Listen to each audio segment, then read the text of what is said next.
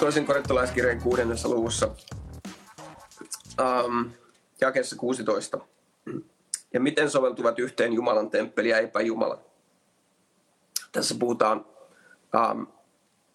uskovan elämästä ja suhteista, yhteyksistä, mitä uskovilla tulisi olla.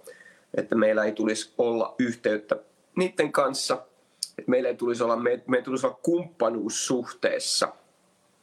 Se ei tarkoita sitä, että sä voit keskustella jonkun kanssa, joka ei ole uskossa, tai osoittaa rakkautta heitä kohtaan, mutta jos puhutaan esimerkiksi avioliitosta tai jostakin läheisestä liittosuhteesta, niin Raamattu puhuu tässä, että mitä yhteistä on, kun päästään sinne sydämen tasolle. Siitä syystä pitää evankeliumia jakaa.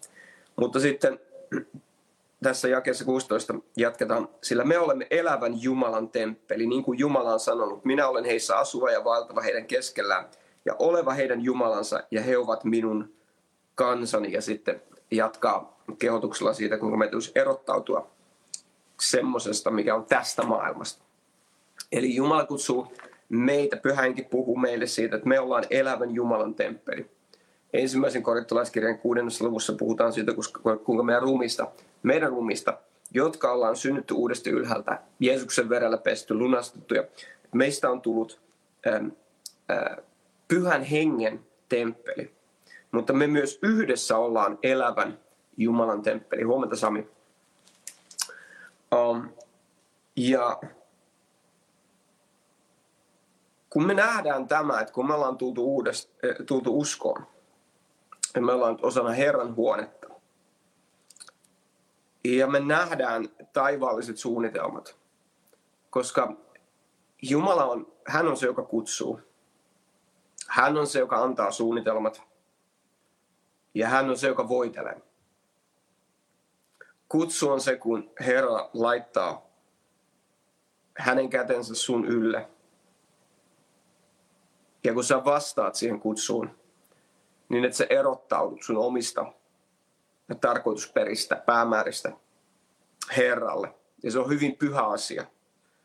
Siitä syystä sä et voi opiskella tullaksesi johonkin hengelliseen virkaan tai palvelulahjoihin, mistä Efesolaiskirjeen 4.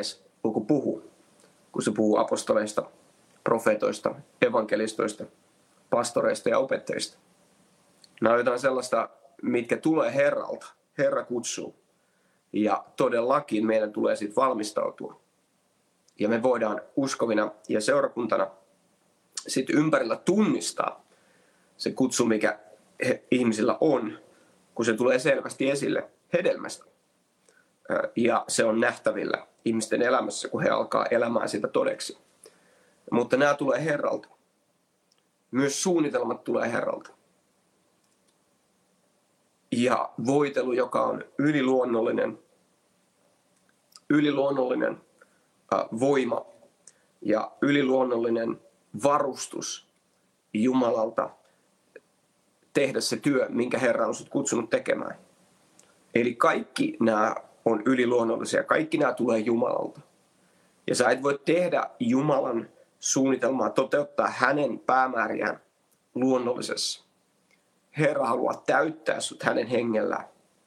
Luukas 24:49 sanoo, että Jeesus lupasi, että teidät puetaan voimalla korkeudesta. Mä tykkään tästä vanhan käännöksen, puetaan voimalla korkeudesta. Ja apostolien 1:8 sanoo, että kun saatte voiman, ja te tulette olemaan minun todistajani, kun Pyhä Henki tulee teihin. Eli tämä on jotain sellaista, joka kuuluu kaikille uskoville. Sun kirkkokunta ja seurakuntataustasta riippumatta, kun sä oot tullut Jeesuksen luo, niin sitten sen jälkeen hän haluaa täyttää sut Pyhällä Hengellä piripintaan, niin että kaikki vanha jää taakse ja sä voit olla täynnä sitä, mikä tulee taivaasta, koska sä tarvitset sitä. Me ei voida luonnollisesti toteuttaa sitä, mitä Herra on meille uskonut.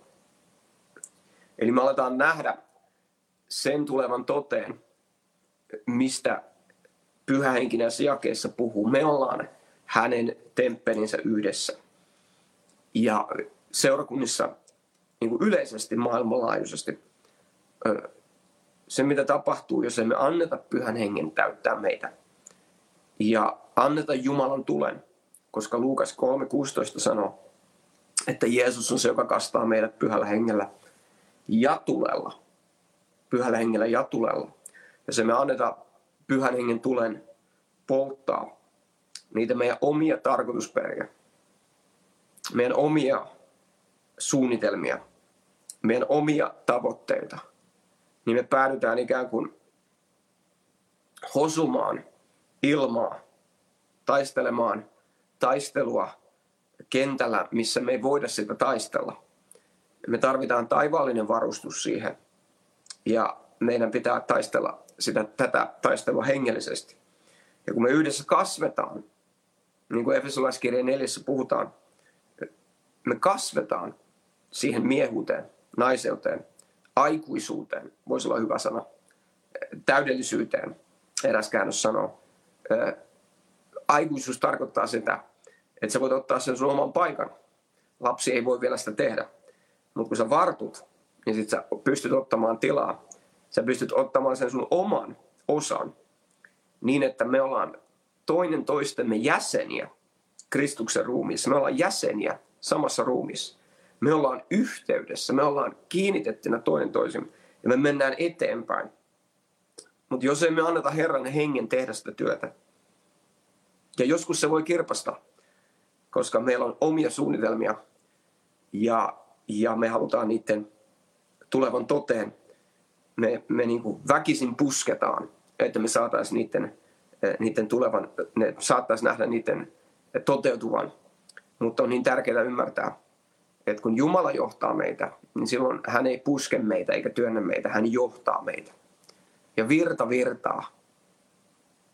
Ja kun me ollaan Jumalan virrassa, niin silloin me ei työnnetä, pusketa eikä väkisin väännetä, vaan me ollaan virrassa. Eli kysymys on oikeastaan antautumisesta ja virrassa mukana olemisesta, missä Herran henki johtaa meitä, niin kuin Roomalaiskirja 8 sanoo. Mutta sitten mä halusin lukea sulle vielä yhden raamatun paikan tänä aamuna. Me ollaan luettu jo Haggain kirjasta 1. luvusta. Me luettiin ensimmäisestä aikakirjasta, taisi olla, onko se luku 29 eilen. Jos et saa katsonut näitä muita osia, niin voit tsekata ne. Mutta sitten Efesolaiskirjeen 5. luvussa, jossa Herra tuo yhteyden avioliiton, vaimon ja aviomiehen välille ja hänen seurakuntansa ja hänen välille, mikä myös kertoo siitä, kuinka rakas Jumalalle tämä on. Ajattele, hänen rakkain suhteensa on sulhasen ja morsiamen suhde, hänen ja hänen seurakuntansa suhde. Jeesus rakastaa seurakuntaa. Jumala rakastaa hänen seurakuntansa. Ja hän sanoo täällä näin, jakeessa 25, tämä on Efesolaiskirja 5.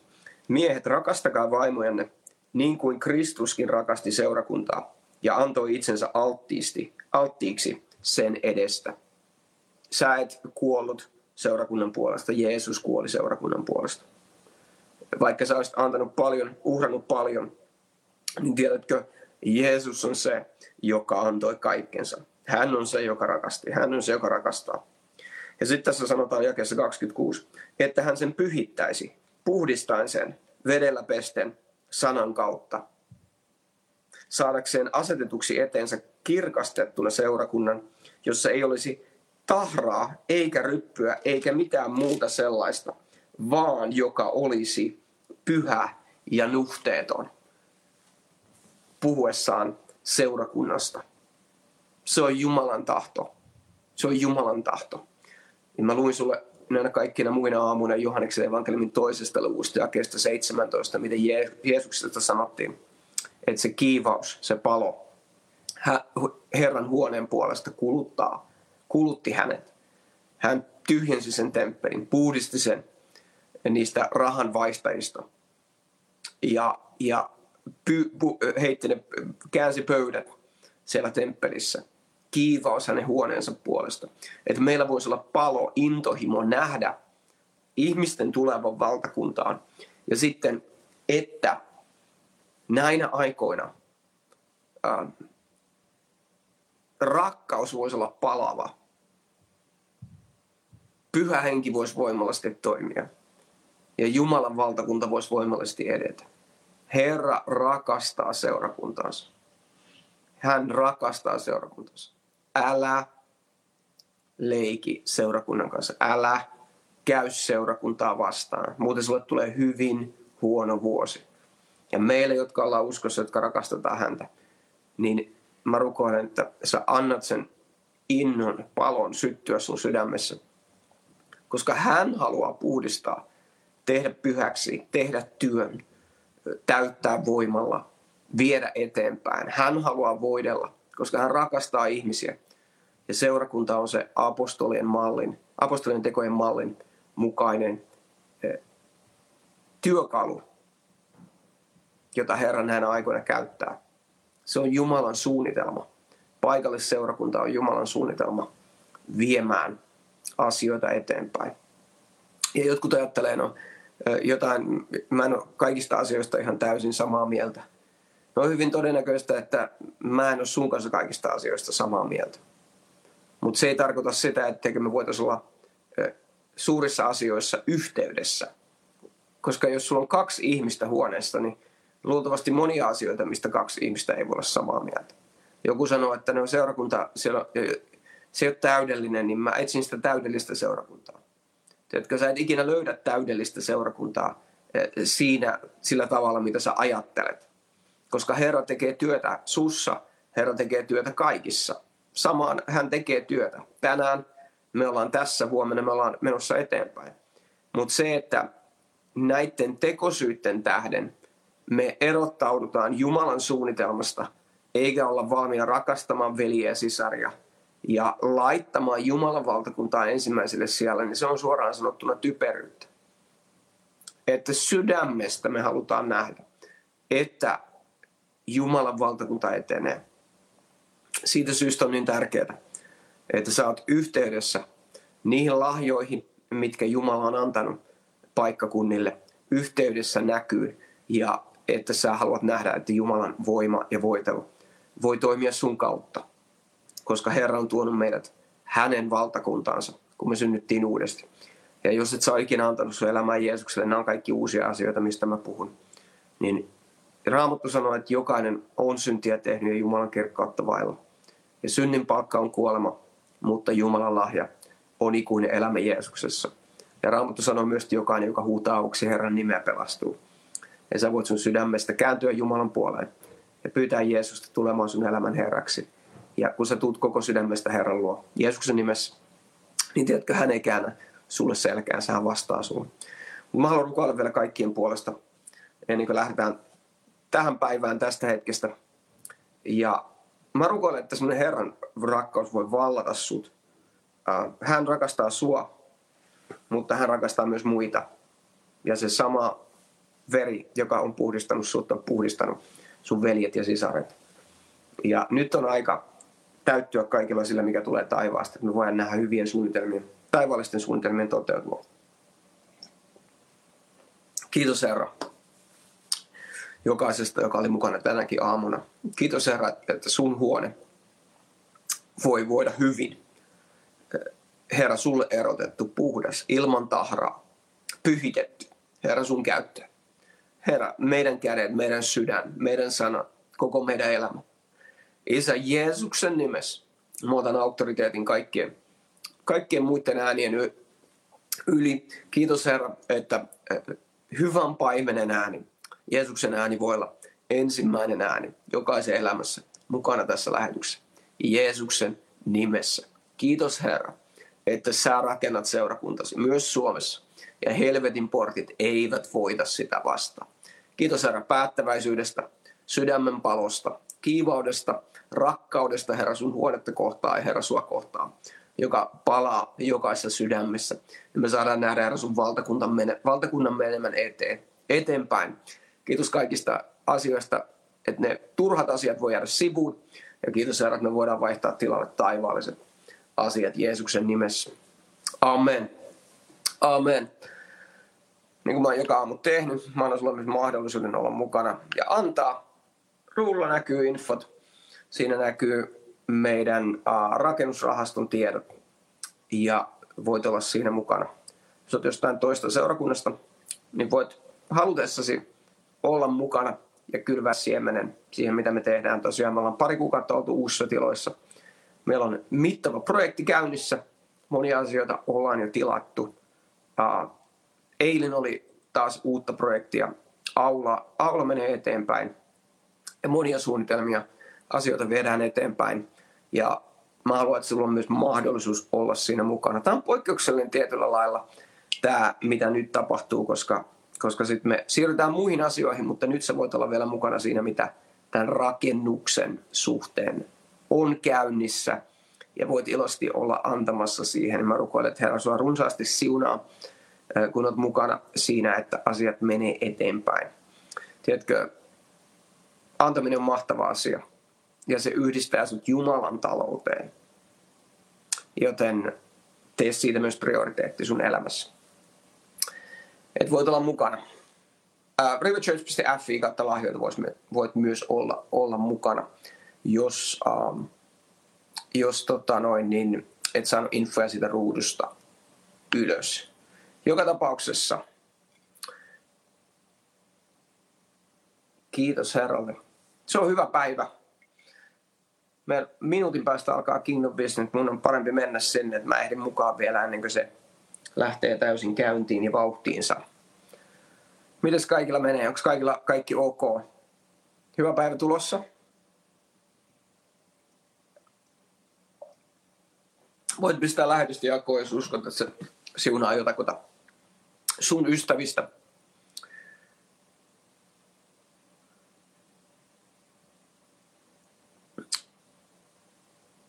Amen.